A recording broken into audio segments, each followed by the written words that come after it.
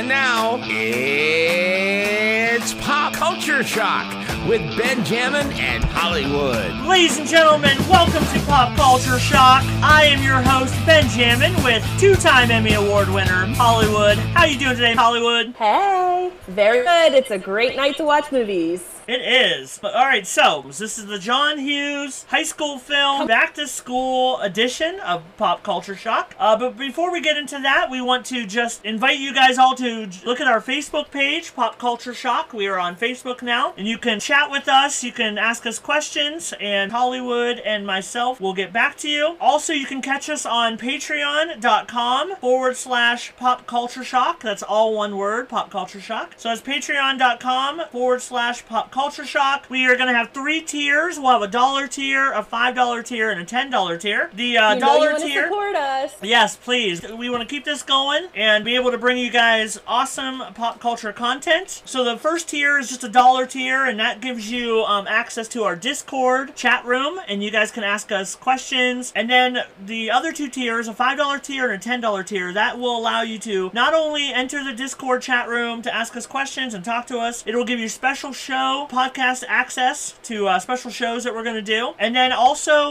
whether you're depending on $5 or $10 tier, you'll get a small or large pop culture related prize, whether it be movie related or music or TV show related or cartoon related. But we are here for you, and we want your support, but we also want to thank you for your support. And so what better way than giving gifts? And Holly, before we get into John Hughes Back to School Edition, why don't you tell them about a special book that we want to promote? Yes, I'd love to introduce you to the book called 100 Plus Years of Movies. This is a book that you probably have not heard about, but it is available on Amazon. And this is one of the sponsors of our podcast because his name is Byron, and he happens to be my husband. He wrote a book of movie reviews where his idea was before Netflix had all of the algorithms that would connect one film to another, where you were looking for a certain type of character or a certain type of storyline, and what other kinds of movies are similar to that. Well, you can choose your own adventure with this book. Through his movie reviews, you're gonna see a movie review, and then you can flip the page to the next movie review that would be connected to that in some way. So there you go. Well, check out this promo talking about that book. It's a cool, awesome book. We definitely want to promote Byron. He put a lot of hard work and time into that, and what an awesome concept, a choose your own adventure movie book. So check out this promo, and then we'll be back with our John Hughes Back to School Edition. Be a time traveler. Travel from gravity to a trip to the moon and everywhere in between. Create your own adventure. Reading each movie review. Start at the end or at the beginning. From George Méliès' classic Silent, The Trip to the Moon. Will you choose Jason and the Argonauts, Monty Python and the Holy Grail? It's a mad, mad, mad, mad world. Blazing Saddles. Or will you choose to jump to Avatar, Dances with Wolves, Stagecoach, The Poseidon Adventure? Read about movies, watch movies, enjoy your own adventure. 100 plus years of movies. Musings of a Flickster Super Reviewer by Byron Brubaker on Amazon now. Okay, we are back. Our John Hughes special edition back to school episode of Pop Culture Shock. My name is Benjamin, and I am with my lovely host, Hollywood. You ready to get right into it? Absolutely. I love jumping back into 1980s, fully into these iconic movies from when we were growing up. Well, let's give a little intro to the Mr. John Hughes. For those of you that are not familiar, shame on you. And for those of you that are, maybe we'll give you some knowledge, drop some knowledge on you that maybe you did not know about. But, so my first fun fact about John Hughes is 15 of the John Hughes movies have crossed the magical $100 million domestic gross mark. Can you believe that? 15 of his movies. I do believe it, because there's something about the heart and soul of his style that is just incomparable. Now, can you guess what the what his biggest box office hit was? I don't know because I have not looked at these numbers, but I am going to guess Ferris Bueller. No, so No? close, but 1990 Home Alone. Home Alone was his biggest box office hit. That actually held the record of highest grossing comedy movie for 20 years. So I forget that that's like one of his biggest movies. Like, you think about his movie, school Of all movies, you the- think about his National Lampoon Vacation movies, but you Yeah. kind of sometimes I forget Home Alone was one of his films. Macaulay Culkin. Also, here's some knowledge for you, Holly. You are big into the Oscars. I used to be. I will definitely getting back into that with you later on this year or next year. But 0, Holly. How big is that number? How big is that number 0? It kind of gives a little stake in your heart for how much people love his movies that he's gotten. I went to public school, but I think 0 is a very small number. Would you agree? It's a very small number. Very small number. It's a very sad number. It can't even be lonely because it's not even 1. It's 0 John Hughes films has received any Oscar nominations in any category. Yeah. And like nowadays, I mean, obviously back then. I think the only thing he got was really a posthumous, like when he died, they gave him, one of those That was awards kind of a pity award. Oh, you did so much with your career. Yes. But by that time, you had been out of Hollywood for a while. We never nominated you, even for any Oscar. Oh, you just passed away. We're so sad. Here's a pity Oscar award. Oh, my word. All right, so, ladies and gentlemen, John Hughes was born in Lansing, Michigan in 1950. One of his first jobs was a writer for, I think it was a newspaper or something, but it was the National Lampoon. It was, the National Lampoon was actually the Harvard comedy. Harvard. Yeah, it was Harvard, the college. There's a few, I think there's a documentary on Netflix actually about that and how it all got started. And the National Lampoon was the start of his comedy writing career at first before he evolved into what John Hughes is. That is awesome. Legend. Yeah, and because of that, he would later write 4 National Lampoon movies. Now, the first one is called Class Reunion. That was the first movie that he ever had any part of.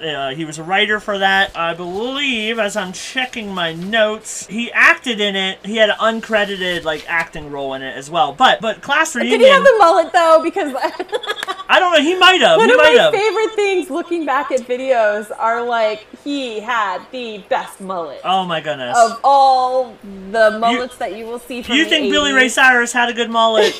John Hughes. John Hughes was iconic. Now, so the National Lampoon, obviously, he went on to do the National Lampoon Vacation, European Vacation, and the classic Christmas Vacation. I think everybody loves that movie. That's one of the best Christmas movies of all time. In fact, if you pair that with Home Alone and Planes, Trains, and Automobiles, that's always shown around Thanksgiving time. He's pretty much got the trifecta of best Christmas movies. In fact, I think he even did Home Alone 2. Yeah, so he's the writer and director for Home Alone 2 as well. So Home Alone, both 1 and 2, plus Planes, Trains, and Automobiles, and Christmas Vacation. I mean, that is 4 of the top holiday films that I personally love watching every year. You know what I mean?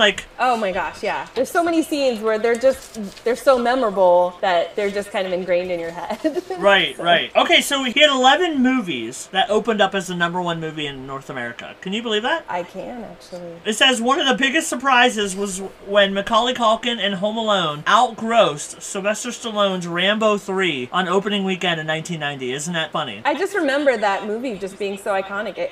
As a kid, just seeing...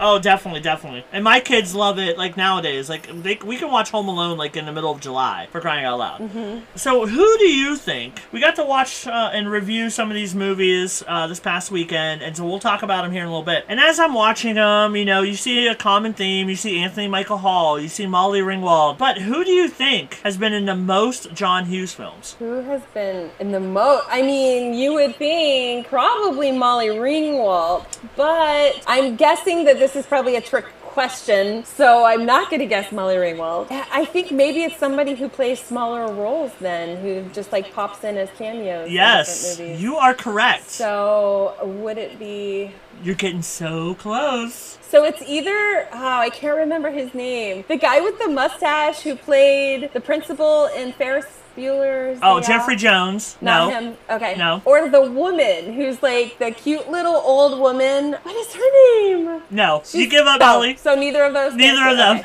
It is John Okay, who is it? Candy. Oh, John Candy. John Candy? Really? Yeah. Okay, well, Uncle Buck and okay. He has So starred many- or done little cameos Yeah. in 7 John Hughes films. National Okay. Lampoon's Vacation. He was like the guard at Wally World. Mm-hmm. Planes, Trains, and Automobiles. The Great Outdoors. Uncle Buck. Home Alone. She's Having a Baby with Kevin Bacon. Yeah. And Career Opportunities. Oh, okay. Wow, that's So, more obscure. Yeah. And then my last little note, John Hughes set many of his films in the fictional Shermer, Illinois. Mm-hmm. So a lot of his films take place in like the suburbs Kind of a of suburb Chicago. of Chicago. Yeah. Yes, yes. Which I just thought that was so cool. I think a fun fact that I just realized or remembered for the first time. Does that make sense? Like, I think I knew it, and then I forgot about it, and then I remembered it again for the first time. And that's because Ferris Bueller, Breakfast Club, Pretty in Pink, and 16 Candles all took place at the same high school. Shermer High School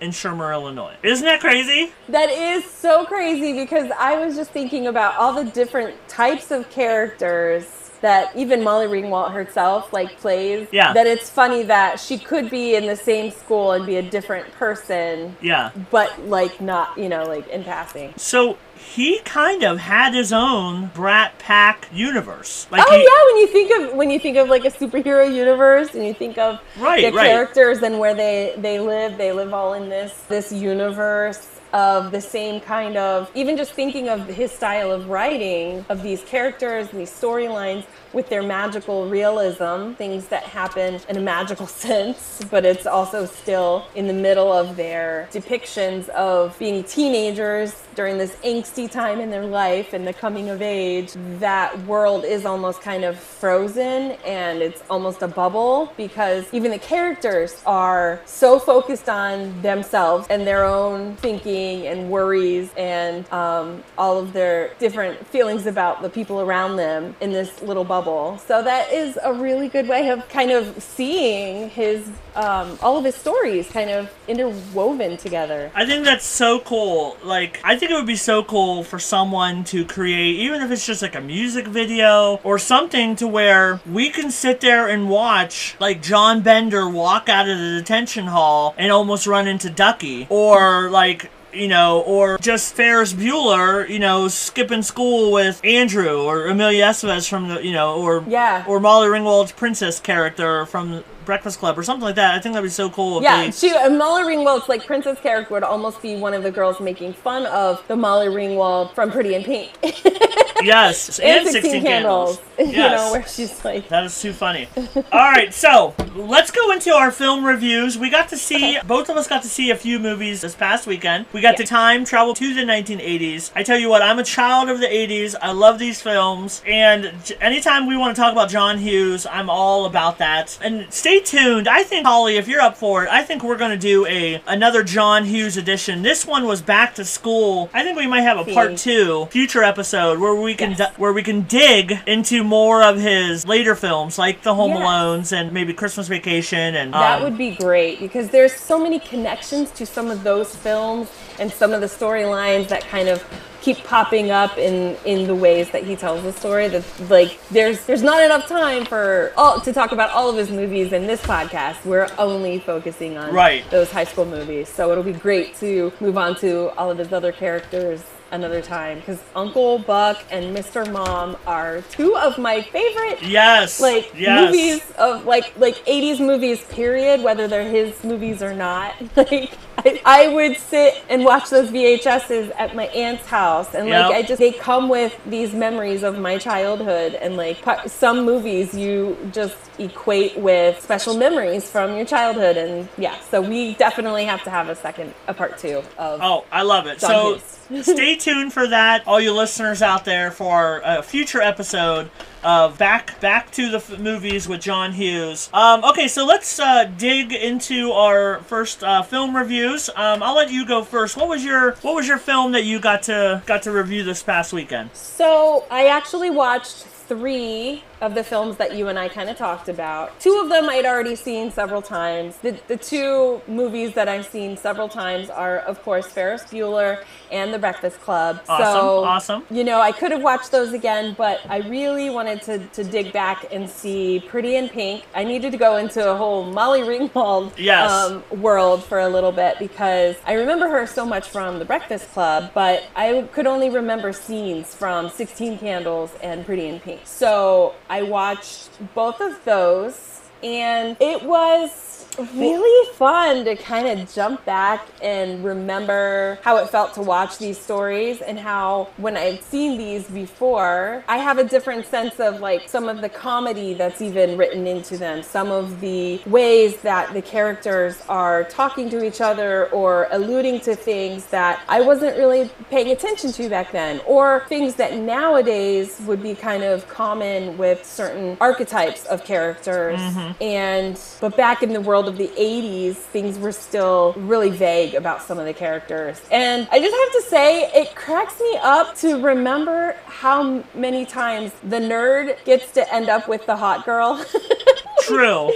It like somehow something happens, and the nerdy little pipsqueak guy or whatever, like the hottest girl in the school, or one of the hot like popular girls finally notices them, and I tell you what. Like, that theme is so ingrained in a lot of the 80s kind of movies. That just stuck out to me again, like, remembering, like, I wonder if that has something to do with, like, even some of the ways that society, you know, treats relationships sometimes. That it's okay for, like, the nerdy guy to get the hot girl, but what about the hot guy who goes for the nerdy girl? True. Well, give us your take on... I'm going to go back to the main characters. Give us your take on 16 Candles, and then I'll give you my take on that. Okay. Since we both checked that one out. So my take on 16 Candles. I can't believe that so this goes to the whole magical realism, because like it's really funny that she can just be staring longingly at somebody and like accidentally like in the same space and then not with this person that she's madly in love with and like has such a huge crush on, and then it magically manifests into he notices her, and you know, like with the note in the beginning, and spoiler alert, the guy that she has the crush on, you know, Jake Ryan. Jake Ryan, yeah. For it to just all magically manifest in that way. Like, he was kind of, like, staring through her. He was doing a lot of staring, I don't know if he was staring at her, he was, like, staring through her, he just seemed just totally kind of lost. A lot of, like... He was in his own Twilight Zone there for a while. He was in his zone. I'm like, so how does this turn into an actual, like... And then he comes and, you know, picks her up at the end, and they're all of a sudden... And I'm really sad, because I remember, as a kid, thinking that very last scene, the iconic scene, literally, of the 16 Candles. Oh, okay, with the birthday cake? Yeah, with the birthday cake. And then they, you know, they kiss over the cake. I remember that scene being a lot longer. For some reason, in my head. And then when I watched it again the other day... It was like 5 seconds. I was like, that was such a quick ending. Like it kind of came out of nowhere to actually go back and watch how the story unfolded, and then be like, oh, okay, this is what's happening now. The funny thing with that is she's longing for him. She's a huge crush on him. I love the when she's down in the dumps and she's laying on the couch and her dad talks to her and he goes, she's like, it's just so hard, and he goes, that's why they call it a crush, and if it wasn't hard, if it wasn't, it would be easy. And it's just like the whole time she's crushing hard on him this whole movie. And they're kind of doing a hit and miss. Like, she's somewhere and he's not, and then he shows up and she's gone. And then all of a sudden they don't go on any dates. We don't see any first date shenanigans. No, like, it's just he shows up at her sister's wedding, picks her up in his nice sports car, and then they go back to, I guess, her place. A mind reader, I think, or magically he has a cake. Somewhere he gets a cake. Maybe he stopped at the grocery store. I have no idea.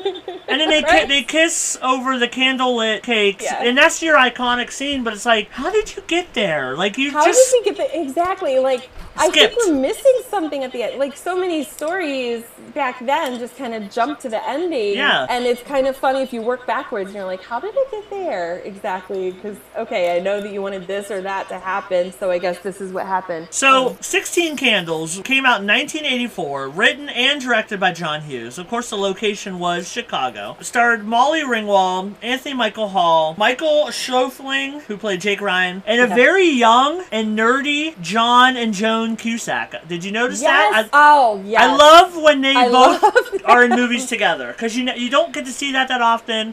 The Cusacks, but I've always had a fascination with the Cusacks because they always play such interesting characters. Yes. And like from the beginning, this was way back. Yeah. And very cool to see. like Joan Cusack, I don't think she even had a line in the movie, but she was the nerdy girl. She had the brace thing on her mouth. She passes out at the drunk party. Like she hardly was even in it. Now John Cusack actually got some lines. Got to be a nerdy friend to Anthony Michael Hall. How about this? How about this question for you, Miss Holly? Okay. Who is the biggest John Hughes nerd / geek / dork? Because I tell you what, almost every film, at least the school films, had those. And maybe that's a reflection on him, like when he was younger. But here are your choices. You have Anthony Michael Hall as Ted, Farmer Ted, the geek, in 16 Candles. You also have Long Duck Dong. We can kind of put him in a nerdy part in 16 Candles. You had John Cryer as Ducky in Pretty in Pink, who's kind of like, maybe not nerd, but kind of like geekish. Yeah, just definitely out there. Yeah. You have Anthony Michael Hall. Boy, did he visit this stereotype quite a bit. But in The Breakfast Club as Brian, he was kind of like maybe a geek or a nerd. And then you have him again in Weird Science. Now, I didn't get to review Weird Science. It's been a while since we've seen that. Yeah, it's been a while since I've seen that. But I know that he's like a genius nerd, and they create this woman, you know, Kelly LeBrock. Yeah. So I kind of know that. But it's just sad that the poor guy has been typecast in that role. Right. So I mean, of course he's the biggest geek because they were written that way. So maybe not who is the biggest nerd, geek, dork, dweeb, whatever you want to call it, but who is your favorite? Let's go that route. Okay, well, in that list that you just gave me, it's gonna be John Cryer. Oh, Ducky? Ducky. Yes. Ducky. I don't know, I just really feel for him, and I love what he brings to that character. I do too. And it's just so unique. And we'll talk. We'll talk about that later. That's going to be one of my. I'm already telling you right now. He's one of my top 5 characters. He's one of mine too. Okay, so here's a question for you. Okay. Whatever happened? Not to Baby Jane. Whatever happened to Jake Ryan, former actor Michael Schoeffling? What happened to him? I was wondering. I'm like, He was an actor. He was a model. He retired from all of that in 1991. Really? He didn't like Hollywood then? He must not have. I think his last film was confusing him with Matt Dillon. He almost looks like him. He kind of looks like him. Yes, I'm looking it up. His last film, 1991, was... Anyways, he is now married. He owns a woodworking shop in Pennsylvania, of all places. Oh, Wild Hearts Can't Be Broken. So his final film in 1991... Oh, I remember that. Wild Hearts Can't Be Broken. And that was with, Gabriel Anwar. Yeah, I remember that. Wow. He was in Mermaids with Cher and Christina Ricci. Some other movies that no one's ever really heard of. But you think coming out of 16 Candles, like he would have just gotten all these roles. And he only lasted, 16 Candles was made in 84. He only lasted about 7 years in the business. And then I don't know if they phased him out or if he phased himself out when he got married and stuff. Well, you know, with young, fresh, beautiful faces, that engine just keeps going. So we either stay in and keep chugging along, or they're just going to find someone else like that and find another pretty face and he definitely had to look. And I could see the Matt Dillon vibe, like you said. I can totally see that. And the longing stares, just like staring. Yes. Now, John Hughes had a way of taking, like, if we talk about a little bit about the music, the soundtracks to some of these films, he had a way of finding, nowadays you would call it like one-hit wonders or whatever, but these obscure bands and uses their songs in the soundtracks of his films. And then they become like huge hits. Like for 16 Candles, Spandau Ballet, True, that song is like one of the top 100, one-hit wonders of the 80s. And then I really liked, at the very end, the 16 Candles Candles song is done The by the actual Stray song, Cats. yeah. So I like the Stray Cats, kind of like a swing type band Yeah. there. Well, Okay, and so it's a fun fact because I have a fun fact about that because music was a huge part of John Hughes' life, and he used music as part of his writing experience. Like as he's writing these characters, as he's developing these characters, he would play music and songs that he wanted to kind of fill in that space as he was writing even. So it turns out he, at some point, I don't remember what the year is or anything, but throughout his career there, he did start a record label just so he could have some control over what music was going into his movies, which is, unheard of. It's really great. Instead of working with the record labels and trying to work out deals on using the different music from the different artists into their movies, he's like, oh, I'm gonna just have my own record label and let's get these artists in here and have his own pipeline of music that's going into his movies. And so it is interesting, like even in several of the movies, to go back and I'm listening and I'm like, oh, he has actual unique songs that go with the names of the characters even of these stories, and it's so cool. And even like we'll talk about Breakfast Club a little bit later, but like Simple Minds, Don't You Forget About Me. I mean that song is iconic and And it's just it's funny because if these songs, I think his films made these songs huge hits. Would you agree? Yes. I love all of them because, like I said, I'm a child of the 80s. I love my 80s films. I love my 80s music. Did you have anything else? Hand in hand. Yeah. Did you have anything else about 16 Candles, or you want to dig into? Not really about 16 Candles. That's, it wasn't my favorite. Mine either. Molly Ringwald, I really want to like her, but that was her first. That was like one of her first movie roles. It was. Coming out of, like, she was on the first season of The Facts of Life. So that was, she was very young in that movie. Probably 15 or 16, like she's supposed to be. She's very doe-eyed, that very, like, soft and innocent look to her, which really works for her character. I'm not saying anything bad about her character, because it really does work for her, but it just wasn't my favorite. Okay, so let's go into Pretty in Pink. Yeah, it came out in 1986. John Hughes wrote it. He was also executive producer of it. Of course, the location, once again, Chicago. So what was your take on Pretty in Pink? Rewatching that for the first time. I really enjoyed it. I really enjoyed the relationships that Molly Ringwald's character has with her coworker Annie at Potts. Her job. Annie Potts. Oh my word, she's hilarious. And you get a little sense of her relationship with her dad, and just her obliviousness to Ducky. So I think she has a little, like, this character has a little more of, the ins and outs of the teenager, like, feelings about, like, all of the mix of people in their lives and how they interact with them, and how sometimes those overlap into leading to, bad behaviors and the ways that they treat each other. So I really liked it, but I have to actually compare it to Some Kind of Wonderful, which I watched. Did you say you didn't get to see that? I didn't get to see that, so we'll talk about that here in a moment. Okay. Pretty in Pink, though, did you know the original ending, and spoiler alert, if you haven't seen these films from John Hughes, please go out, rent them, get them from your local library, because they're not on like Netflix or Hulu. I've already checked. A lot of them are not on that. I found them on HBO Max actually, and my DVR from cable. Like they are playing sometimes on some of the cable stations that you can DVR. So if you're a John Hughes fan, you've already seen these, and maybe we're taking you down memory lane, and maybe you haven't seen them in a long time. If you haven't seen them, shame on you. Thank you for listening to us, but please go out and check out these films. Now, Pretty in Pink, the original ending was supposed to have Andy, which is Molly Ringwald, choose Ducky, not Blaine. Blaine was played by Andrew McCarthy. This is what test audiences saw whenever they first had the film. The test audiences saw her choose Ducky, John Cryer, over Andrew McCarthy's Blaine character. The test audiences booed it and rejected it. And so the ending was scrapped and changed to Andy and Blaine ending up together. Isn't that hilarious? That is.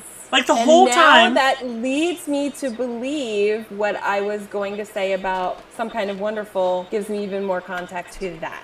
Okay. I mean, the whole Interesting. the whole time you're kind of rooting for Ducky, but Yeah. it's not like Blaine is a bad person. Like I thought Andrew McCarthy did Right. really well. I enjoy Yeah. him. He's another one of those 80s actors like from Mannequin and St. Elmo's Fire, but like where is he now? Like what happened to Andrew Right. McCarthy? What Isn't happened it- to that guy too? Like, But so I thought many of I them. thought the Blaine character, great. he was a good guy, you know? Yeah, And he he was was rich, he really was preppy, driving. but he was a good guy. But he had a heart. He And did. He wanted to choose something different.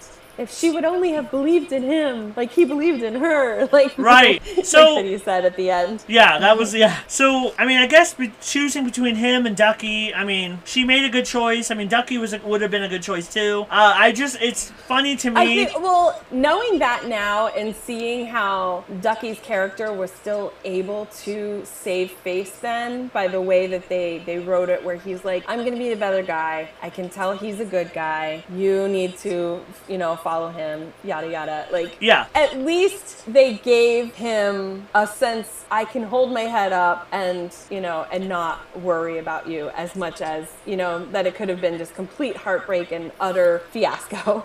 So it's almost like he sacrificed himself. He's like, Right. he was the better man. He's like, you know what? You really like him. I'll always be there for you. So, Yeah. And the coded thing, I mean, not to get into too much of this, but it is interesting that characters of that time, of like writing characters, that you could almost argue that he may have been a gay character and that she was his best friend. And he needed to show his love a little bit for her as, so that actually would help him in the social sphere that they were in as well. Right. But yeah, we don't need to go too far into that. But like, I think that is an interesting. It's a way to look back at it, because some of the characters that you see, that they're different. They're artistic. They have their own sense of the world. They're always kind of an outsider. They've got a different way of looking at everything, and they're always like an outcast in the social realm of, someone's pushing them aside in the hallway in high school. Somebody's like nudging them into the lockers, or beating them up, or, always saying derogatory things to them, but without actually, kind of going into that. So I have a suspicion that his character was still going to be okay, because I have that, and I don't know, I haven't read that anywhere. That's just the take that I get, like, from like watching his character and like feeling like, and looking back from a 2019, the world that we live in now, and looking back at sometimes characters that couldn't really be themselves, so they were in a box of this is what I can show about myself right now and in this storyline, and there you go. well, even his character at the very end, like they're at that dance. Whenever Molly leaves, Oh, yeah, that was the some pretty other girl girls that checking was him like- out. yeah, that was and he's checking like, him "Who? out. Me? Are you looking at me? You check it? You know what I mean?" So Yeah. So he ends up with a pretty girl. That's Right. that's the quintessential John Hughes nerd, right? That they get to end up with the pretty girl anyway. But I tell you what, one of my favorite parts from that movie, Pretty in Pink, and I'll leave you with this, and then you can move on to Some Kind of Wonderful. I absolutely love when they're in the record store and he does the whole try yeah. a little tenderness dance. Song and dance. Oh my See? word. That's my point. To Otis Redding, Try a Little Tenderness. That is like an iconic He's part. a performer. But he was so good. He was so good. And he did a lot of good stuff before. Like, a lot of people know John Cryer from 2.5 Men. But this in the 80s, he did another 80s movie called Hiding Out, where he was like an adult and he was being chased by somebody that wanted to kill him because he had like information about him. And so he shaves, dyes his hair, and he goes back to high school. And he kind of hides out with his cousin at high school. It's called Hiding Out. And so Yeah, the I killer never saw can't that. find him. And that's a really good one. And then, of course, he was in, like, the Hot Shots movies. The parodies of the Top Gun films. He was in those comedies. I forgot about those. My goodness. So, yeah. Okay, so number 3 film that we got to check out this weekend. Now, you got to check it out, but Okay, I've watched it recently. But go ahead. Some Kind of Wonderful. Some Kind of Wonderful. Now, we have to talk about it in connection to Pretty in Pink, just because I believe, and now that you kind of gave me a little context into the ending and how it had to change, I think Some Kind of Wonderful is really just a, hey, wait a minute, I'm going to do it my way. Again, let's redo it, you know. So John Hughes wrote and produced it, but it was directed by somebody else. Yes, 1987 film. Yes, and who so does it star, Holly? Sexes. So this has the three characters that are switched from Pink. Yes, but so you have instead of Andy, who is the girl, we have Eric Stoltz. Eric Stoltz.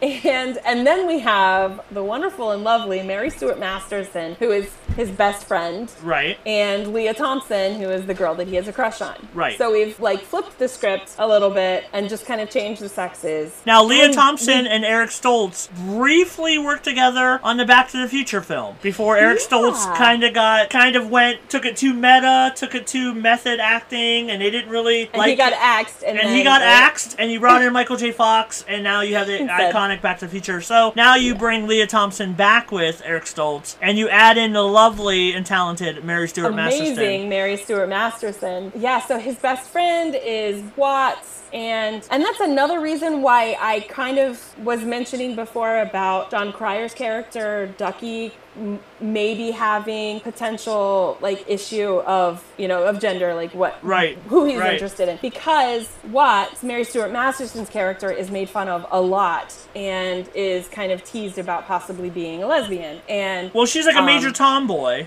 Yeah, she's just a tomboy, right? Exactly. She fixes cars. Yeah, and she likes whatever she likes.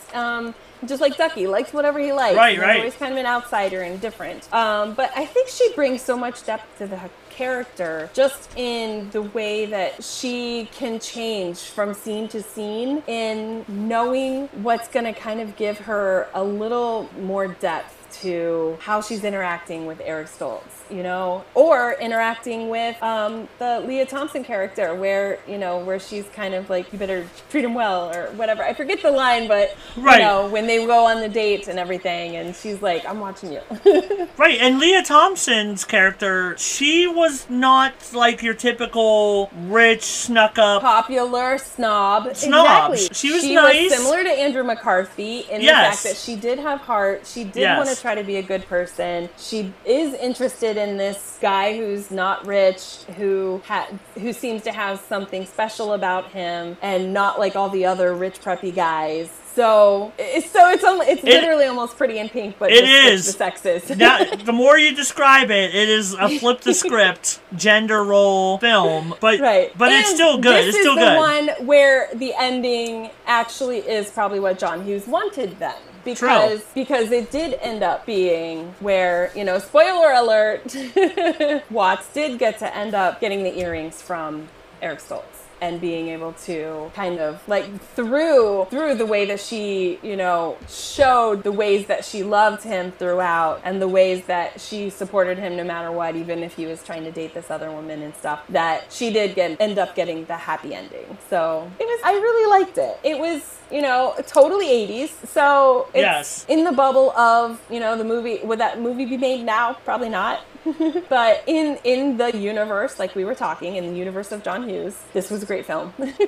Well, and even looking at the music from this the music movie, was fantastic. And Some Kind of Wonderful. Some Kind of Wonderful, the title track from Grand Funk Railroad. I mean, that's so good. I mean, he is brilliant when it comes to the music that he also puts in his films too. Okay, any more on Some Kind of Wonderful? No, you pretty much get a sense of. I really liked it. Let's go down to see Ferris Bueller and see if he's skipping school or if he's staying home. Let's knock on his door. Let's see how he's doing. So Ferris Bueller's Day Off, 1986. So this is in between Pretty in Pink and Some Kind of Wonderful, the two films we've already talked about. So, of course, directed by John Hughes. The location, can you guess? Chicago, of course. It stars Matthew Broderick. Chicago. Matthew Broderick is the main character, Ferris Bueller. Cleveland's own Alan Ruck plays his best friend Cameron. Former love of Tom Cruise, Miss Mia Sara, plays Sloane. And then Jennifer Grey, pre-Dirty Dancing Jennifer Grey. Pre-nose job. Yes. Ben Stein, and a small part by Charlie Sheen. I kind of forgot that Charlie Sheen had a small little part at the police station. But,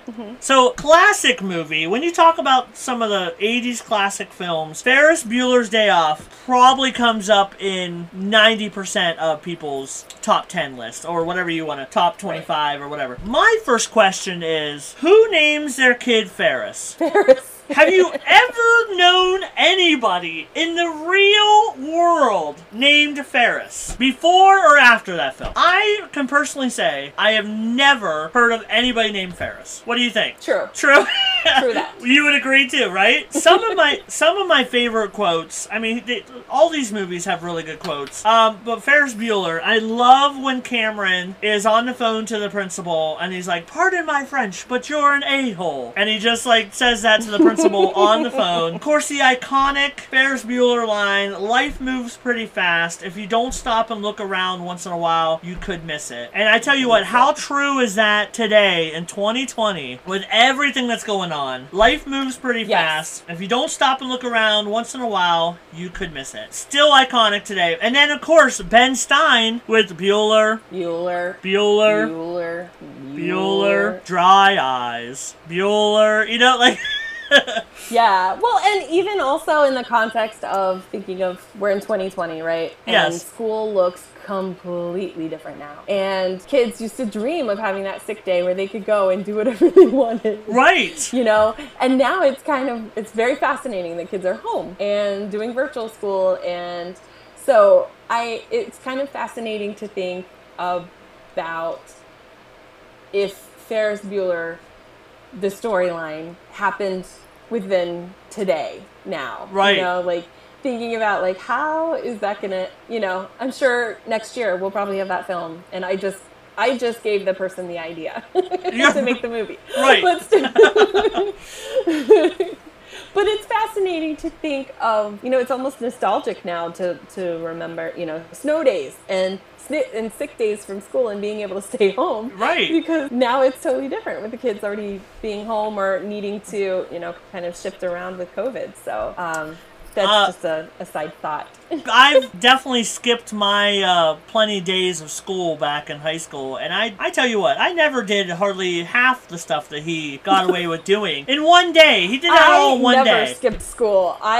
If I was skipping school, it would have been for like a band thing or some kind of church thing. So you were a little goody two shoes? I was definitely goody two shoes.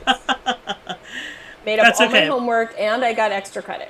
There you go. There you go. My next question for you from Ferris Bueller's Day Off is, how come nobody wears a seatbelt in 80s films? They are flying out of the high school parking lot. Nobody is wearing a seatbelt. And I swear every 80s films, probably even 90s films, almost 90% of them, and my facts are not always correct, but this one might be. No, but it's... Yes. Where are the seatbelts? Like, nobody wears seatbelts in these films. I don't think it was, like, mandatory enforced yet. Oh. Yeah. I remember the 80s. I was a little kid in the 80s. Mom's Not arm. to tell you my age too much, but I remember sitting on my dad's lap driving as a little kid out in the country. So. Oh my goodness. So the 80s were still pretty like risky. Yes, that's just one little question I had. While watching the parade scene, my wife and I are watching this together, and while watching the parade scene, he's up on the float, he's dancing, and my wife tells me this would never happen in real life. And I said, which part? And she said, all of it. Yes, I know. I was just like, well, and it goes back to magical realism, right? Like that's what is so fun about these movies is that you can take your imagination to places and see how it would play out a little bit. Right. Like the way the characters would want to have things happen. So if this was, you know, his big day, of course, he would be the star of the parade. True. Another observation that I found, these little quirky observations, how does Jennifer Grey, who was phenomenal as the sister, she was so jealous, she was so mad that he would get away with all this stuff. How does Jennifer Grey not notice that it's her principal that she kicks in the face like 3 times in the kitchen? She kicks him in the face like 3 times. He passes out. She runs upstairs. My wife's like, how does she not know that she just kicked the principal in the face? And I was like, to her, he was an intruder. She's not paying attention to who it was. She thought it was Ferris. She wanted to scare him. He jumped out to scare her as well. She kicks him in the face like 3 times and then screams and runs upstairs. It was just funny. When it comes to films in general, you always have to have that suspension of disbelief. Right. Right. Right. I tell you what, my favorite scene for Ferris Bueller, I mean, it's one. There's so many, but the one that stood out was when he's trying to beat his parents home at the very end. He's running through the backyards. He's like, you know, and then he runs past these 2 ladies that are just like suntanning, and then he totally like stops and comes back and introduces himself, and he's jumping over the bushes, and he runs out in the street and almost gets hit by his sister, and then she like gives him a look like, oh, it's on, I'm gonna beat you home so you can finally get busted by mom and dad. And then he makes it home just in the nick of time. It's just so funny. That whole scene was hilarious. I have 2 favorites. Real quick. Yeah, go ahead. The scene, obviously the scene where the car just goes off. Oh, the Ferrari. Yeah, the Ferrari. I forgot. Oh my goodness. The red car. The Ferrari. Yes.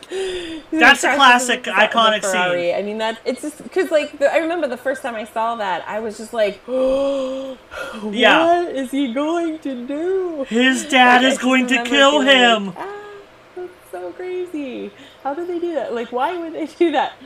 Because I was such a goody two shoes, no, that's happening. Right. And then, of course, I love the very, very, very, very end, where it's the credits, and he comes back on. He's like, oh, you're still there? The movie's over. The movie's over. Go home. I like that. I mean, that's an iconic moment, too. They even, I think they even, like, did a homage to it in the end of Deadpool. Like, Deadpool comes out in his bathroom. Several times. Yeah. Hey, the movie's over. Go home. Okay, so our last film review, you and I both didn't get to see it this past weekend, but we are very familiar with it. Very familiar, and we are talking about probably his most iconic film, 1985's The Breakfast Club. Now, he directed it, he executive produced it, he wrote it, he even had a small cameo, I think at the very end. He's Brian's dad that comes to pick him up from the detention. Obviously, it stars Amelia Estevez, Ali Sheedy, Molly Ringwald, Judd Nelson, and Anthony Michael Hall again. So now, he's already had Anthony Michael Hall, he's already had Molly Ringwald, and now we're adding in Ali Sheedy, Emilio Estevez, and Judd Nelson. And I tell you what, this film is one of my all-time favorites. I knew when we were doing this that I wanted to concentrate on some of the other ones that I haven't seen in a long time. I am very familiar with Breakfast Club. I absolutely love it. What are your thoughts on the film? Well, it's, like you said, it is the quintessential high school movie. It represents all of us, no matter which one of those characters you're relating to. And it also represents none of us, because we're sometimes a mix of some of those characters, but sometimes in different settings, you're one way, and that is the bubble of high school. You know, like when you're in high school, you're stuck as that one thing that all the other kids think that you are. And that is universal to high schools everywhere. Very true. You know? And I think that's why it still hits the mark today. I mean, my teenage niece, I watched it with her, and she's like, oh my gosh, I love this, you know? And like, there's so many things that just still translate across the board nowadays to what it was back then. And so, yeah, it's iconic. Yes, and I have obtained a script from the Breakfast Club, and I would love to do a theater play version of it, or even like a reader's theater version of it. I think it would be so cool. I think it's that film that's iconic that even teenagers today would watch it, would like it, love it, be able to quote it. They follow it.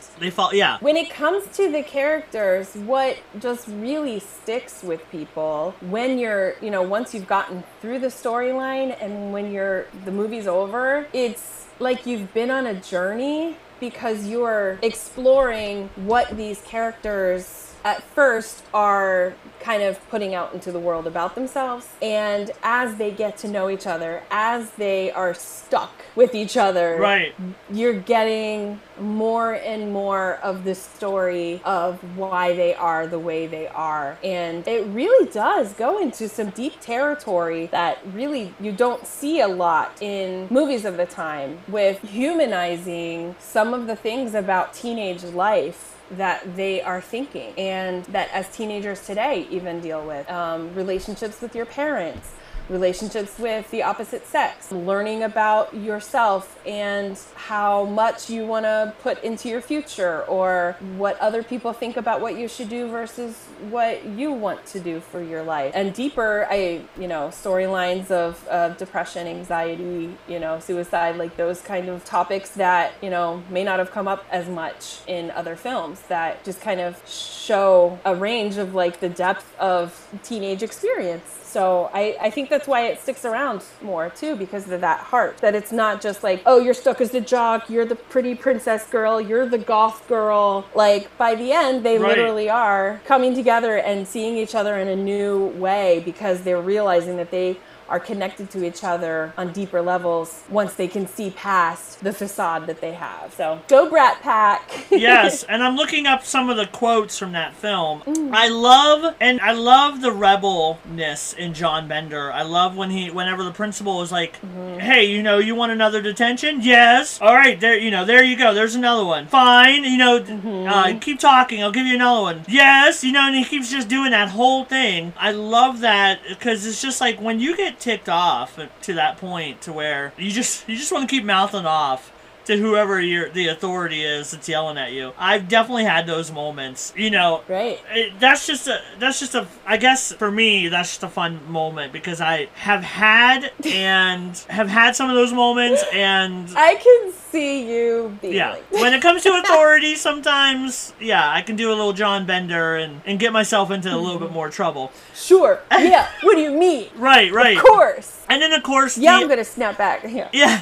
Of course, the iconic final thing that we see, Brian says, "Dear Mr. Vernon, we accept the fact that we had to sacrifice a whole Saturday in detention for whatever it was we did wrong. What we did was wrong, but we think you're crazy to make an essay telling you who we think we are. You see us as you want to see us, in the simplest terms, in the most convenient definitions, but we found out that each one of us is a brain, an athlete, a basket case, a princess, and a criminal." Does that answer your question? Sincerely yours, The Breakfast Club. I mean, that is just iconic. No other way to describe it. Right. Yeah. I absolutely love The Breakfast Club. I love all these movies that we got to review. Some more than others, and we'll discuss that here in a little bit. I do have to say, though, at the time when I saw this as a teenager, I did not like it. Yeah? But now I do as an adult. Well, and I think that's the funny thing. That's one note I have about The Breakfast Club. And maybe I was too close to it when I was like younger, and just being like, oh yeah, everyone will magically get to,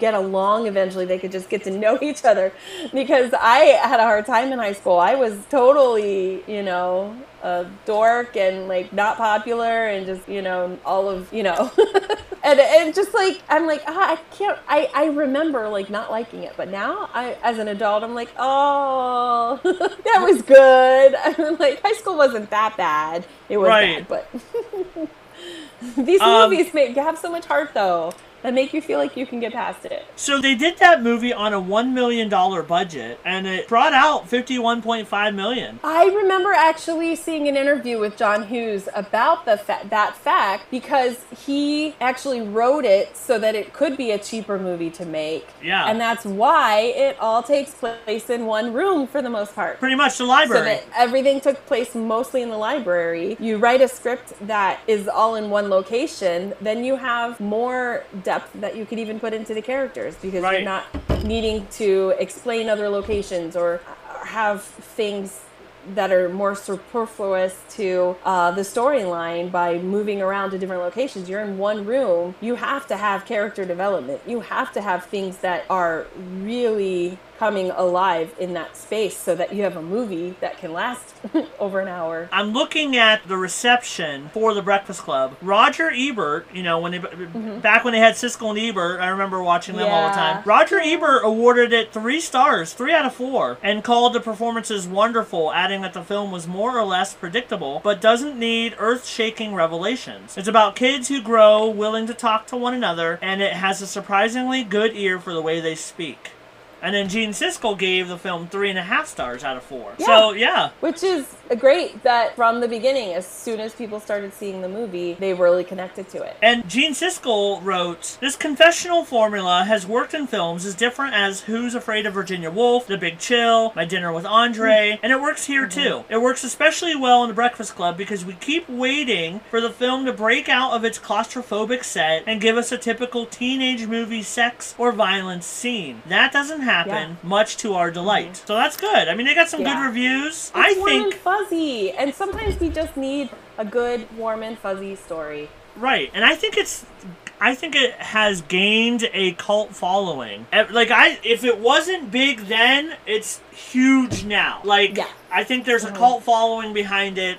People absolutely love it. One of the probably best 80s films, or most popular 80s films, I should say. Alright, so that is our film reviews, the John Hughes edition. We are now going into our sizzles and fizzles. Now, of course, this whole episode of Pop Culture Shock is all about John Hughes back to school editions. So our sizzles and our fizzles this week is going to be about that. So Holly, why don't you give me your sizzles and I'll tell you mine, and then we'll go into our fizzles. What's your just sizzles? One main sizzle. Just looking back at these characters, the costume, the music, everything that came together, just to have all these memories and fun thoughts about everything. But I just have to give my sizzle to Annie Potts from Pretty in Pink. She was Andy's friend, who was older, who worked at the record store with her, and her outfits, her supportive nature to her little friend, just everything about Annie Potts in that movie, I was just so delighted by. And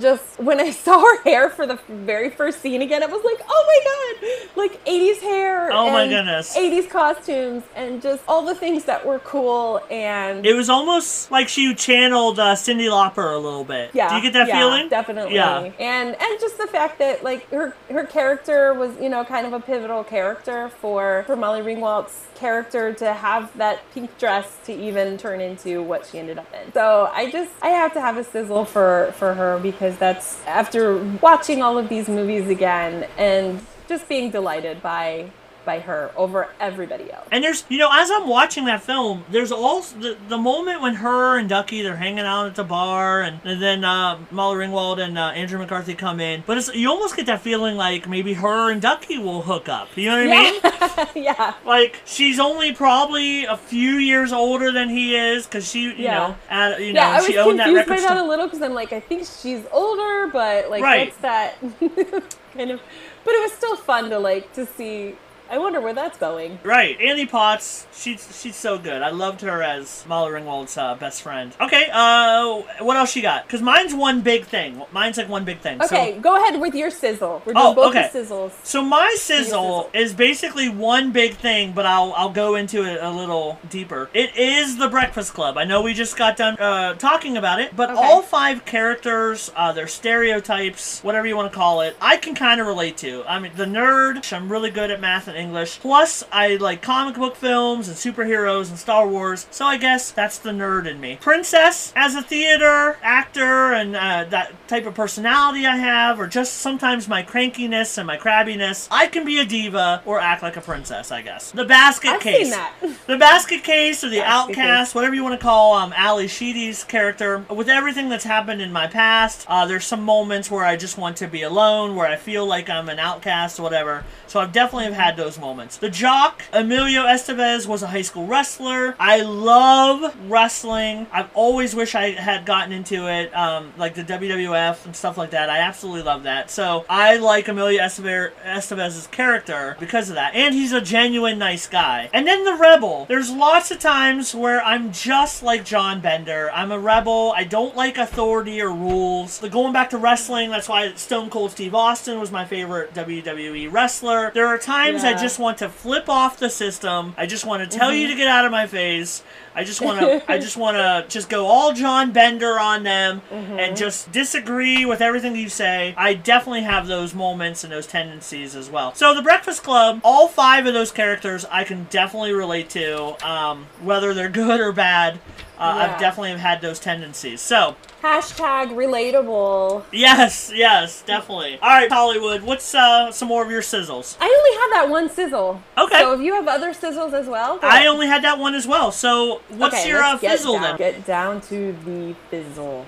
I only have one fizzle as well because I only have one as well. I really did generally enjoy watching these movies again for what they are. You know, they're not obviously like you said earlier, they didn't get Oscars. They're not like super deep, you know, but they are, for what they are, great movies for the most part. But there's one actor that I just cannot stand in any role that he's ever played. I think I know who's coming. Yeah, and it's easy to not like him obviously in the movie that he's in here, but I cannot stand James Spader. That is hilarious.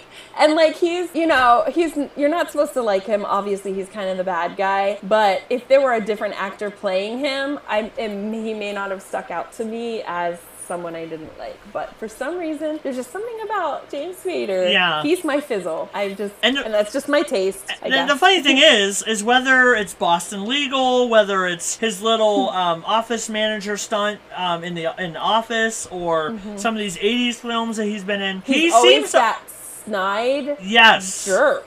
Yes, he plays that so well. He plays that character so well. It almost makes me think, he plays it so well, he must be one. He might be one, yeah. I haven't really looked into his personal life, whether he is or not, but I just have never liked him. It's called acting! I think that his acting was... I know it's called acting, and I know his character's supposed to be that way, but if I was trying to think of something, that's the only thing I didn't really like was, the fizzle would be James Spader. Well, and he's also, now that I'm thinking about it, he's in the Mannequin movie, too. He's this swarmy little punk guy that's trying to get Andrew McCarthy in trouble. Still Weasley. Weasley. Yeah. Yes, he's a little weasel. Weasley. Yes. Okay, so that's your only fizzle. So what's yours? Your fizzle is James Spader, basically, right? All right. Yeah. Well, my fizzle. Look, I love John Hughes films. I enjoyed watching them. I enjoy going back to the 80s any chance I get. My fizzle, though, is I could not get into 16 Candles. I just couldn't get into it. I don't think it holds up well. I agree. I mean... why I didn't have much to say about it. Long Duck Dong character could be... yeah. Could be a little racist. The comedy that's in there is racist. Some of the language and the jokes sometimes are just too far for our taste now. Yeah. And what we put in movies. The story so I could definitely agree with that. The story's just okay.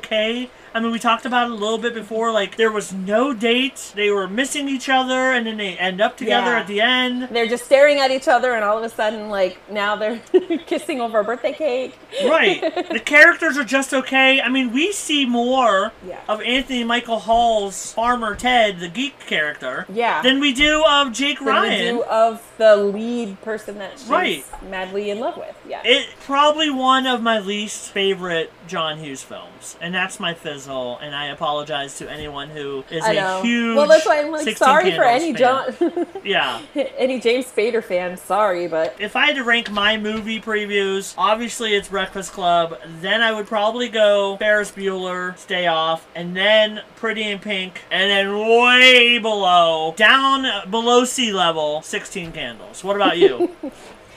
I would put Breakfast Club and then, well, actually, You really enjoyed Some I Kind might of have Wonderful. Some Kind of Wonderful. You did enjoy that as well. I really, really liked that. So maybe I would have a tie for both Okay. Breakfast Club and Some Kind of Wonderful. Then it would be Pretty in Pink, Ferris Bueller, and 16 Candles. Okay, Only all right. because Ferris Bueller is a fun movie and stuff, but it's not like, it's never been like a favorite of mine to kind of go back and watch over and over and over again. Like I can watch. But it's fun and entertaining. I can watch The Breakfast Club over and over again. It's one of those movies. Exactly. Breakfast where- Club you can watch over and over. Yeah, if you're stuck on an island or if you or whatever those questions are, if you only had like 5 movies that you can watch over and over again on a loop, you know, I think Breakfast Club could make my top 5. Pretty The other Pink ones is only higher for me because I just love to look at the fashions and the music of back then, and Right. it was a lot more entertaining to me as a girl than Ferris Bueller's.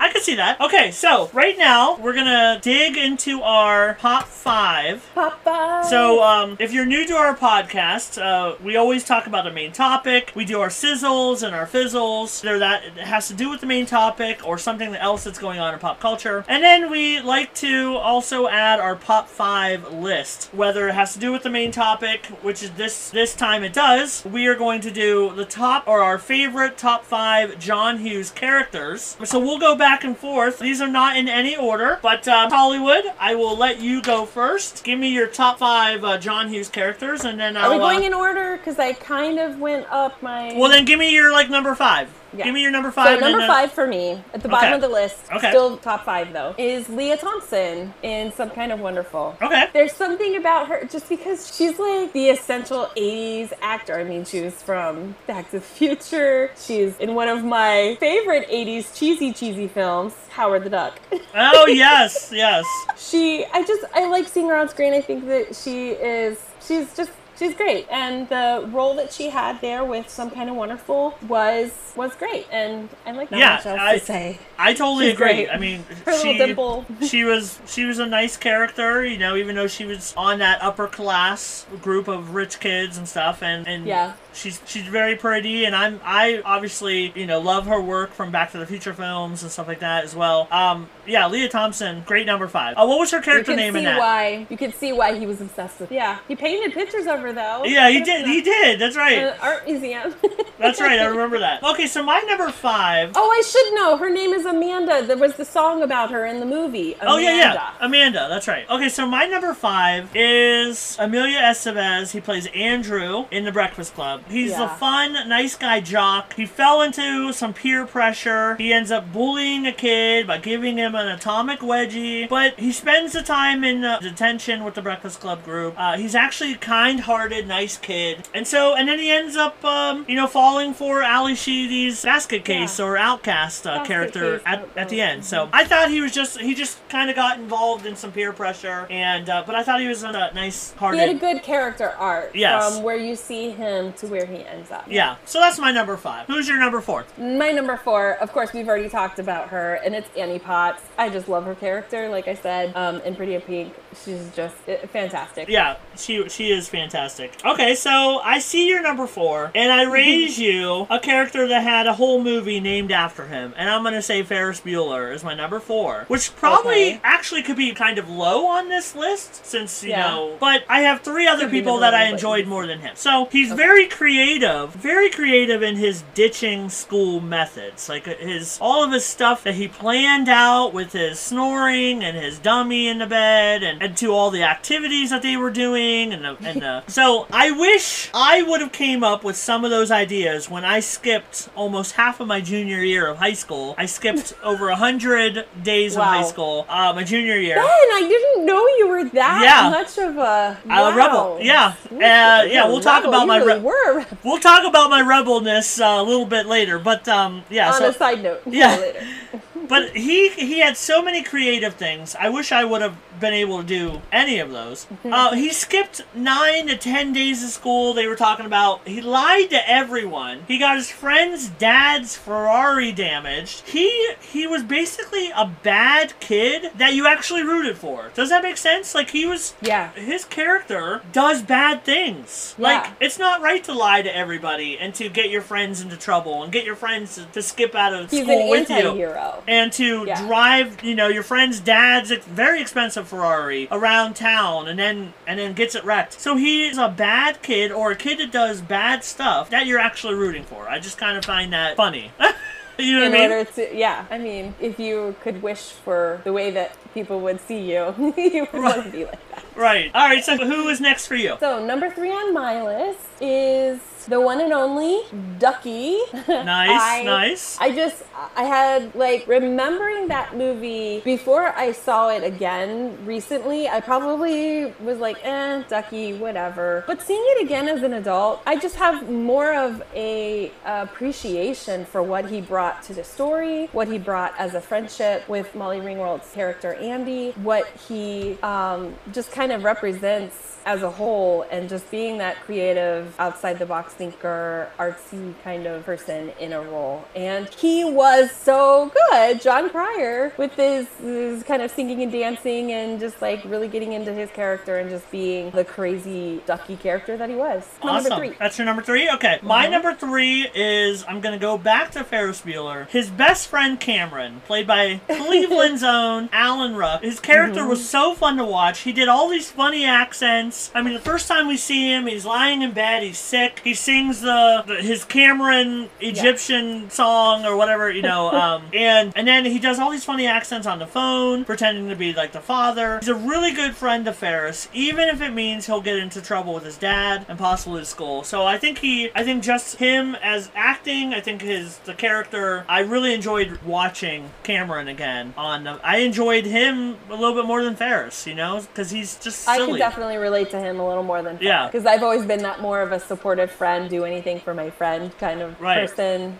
All right, you're number 2? Number 2. It was really kind of hard for me between the 2 people that I have for the top, number 1 and 2. But for number 2, I had to go with Allison Reynolds, a.k.a. the goth shy girl, a.k.a. Basket Case from The Breakfast Club. Ally Sheedy. Okay. There is just so much unique everything to that character, and just the random things that she does in her performance, being the basket case that everyone thinks she is, and just how I really relate to just feeling like the outsider and feeling like I've always been that kind of crazy person that nobody understands. And I just really relate to, I wanted to be that cool goth girl. Like, I thought goth people were cool. Right. You know, even though I never was one. But I don't know, I just really connect to the character and how the character, like the character arc, where she evolves toward the end too, and she can kind of have, you know, happy things that can happen as well. So Ally Sheedy, I think her character and her performance were just so great. I would like to see you as a goth, Holly. Right?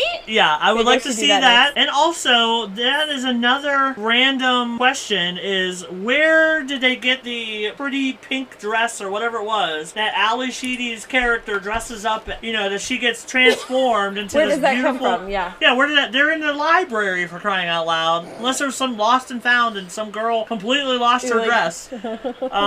All right, so number 2 for me, you've already mentioned him, Ducky, John Cryer. I absolutely loved this character. He's so fun. He can dance. Like I said before, I love that try a little tenderness moment. Yeah. He's a good friend. I know how he feels. I can relate to him. I was, you know, always being in love with the girl, but always being the best friend. So I definitely love the Ducky character, and it was very nice to kind of go back down memory lane with his character this past weekend. So, all right, drum roll. Who's your number 1? My top character, number 1 on the Pop 5 list is Watts from I Some Kind of knew it. Wonderful, played I by knew it. Mary Stuart Masterson. Nice. Like, she's such a great actress. And all the movies that she did during that time period in the 80s, I mean, she's fabulous as an actress. Mary Stuart Masterson, but her character as well in Some Kind of Wonderful was so... Mary Stuart Masterson, her character in that movie was just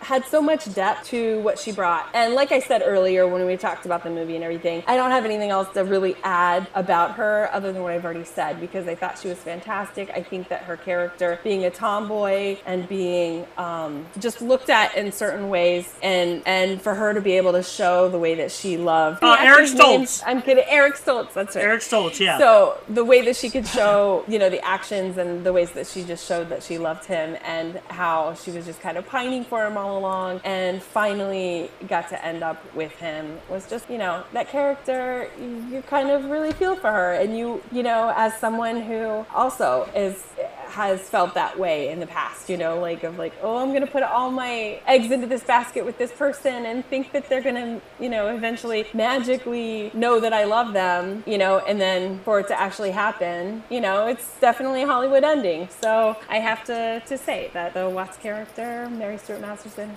phenomenal. And I just have to say that I love her because Benny and June is my ultimate most favorite movie ever, because Johnny Depp and Mary Stuart Masterson are gold in that movie. So anything I see with her in it, like Fried Green Tomatoes, everything, she is just phenomenal. So there you have it. She is the, like we said before, she's the female, little cooler version of Ducky. She actually gets the guy in the end. But she actually gets her ending. Exactly. But yeah, Mary Stuart Masterson as an actress is, she's amazing too. And I also like Benny and June. And we might have to do a little thing on Benny and June, because I haven't seen that in a while. And so maybe we could do maybe we could do something on Johnny Depp films or something, and then Benny and June would be one of them. So. Sorry, my pitch went up so high because you mentioned Johnny Depp of not in the past 5 years Johnny Depp, but in the 80s and 90s Johnny Depp. Yeah. Oh yeah. So future episode, Johnny Depp podcast. Okay, so my number one. Drum roll. If you haven't guessed already, who do you think it is? I don't know. I went with Andrew to Ferris Bueller to Cameron to Ducky. I'm all over the place, but my number one, John Bender, the ultimate high school rebel. I love everything about him. I love his attitude. I love his wardrobe. It looks like he just went into his dad's closet and threw on all of his clothes. Yeah. I can relate to him. Some of his family issues that he talked about, I can relate to him. He even gets the girl in the end. He gets the girl. He's the rebel. And he gets the girl in the end. And he does that iconic fist bump in the air. Yes. Yeah. So I love it. And it's probably wrong of me to say, but I love when he talks back to the principal and he just gets all attitude. I should have known you were gonna pick him. Yeah, it's just, and I don't let the rebel out too often, but when I do, I tell you what, I enjoy it. So, did you have it, honorable mentions? I had two. I'm trying to think. As far as honorable mentions, I think everybody can probably already gather that I just loved Some Kind of Wonderful. So yeah, that was pretty much all the characters in that. I think were just all three of them. So I guess if anything, I should probably also give a shout out to Eric Stoltz. To Eric Stoltz, because he had to weigh back and forth between the two women in his life, or young ladies of his life, and for it to all make sense, he had to also put together a great performance so that it was all believable. So I guess I also have to give him. All right, okay. Well, my two honorable mentions: Anthony Michael Hall. I mean, just him as an actor, whether he's the geek in 16 Candles, the nerd in The Breakfast Club, or the genius dork in Weird Science. We didn't even get to review that film, but just those. Obviously, he was typecast, but he also looks that part, and he plays it very well. Mm-hmm. And there's a difference between each one too. So his geek Farmer Ted character is definitely different than his nerd Brian character that's in The Breakfast Club, who's kind of shy,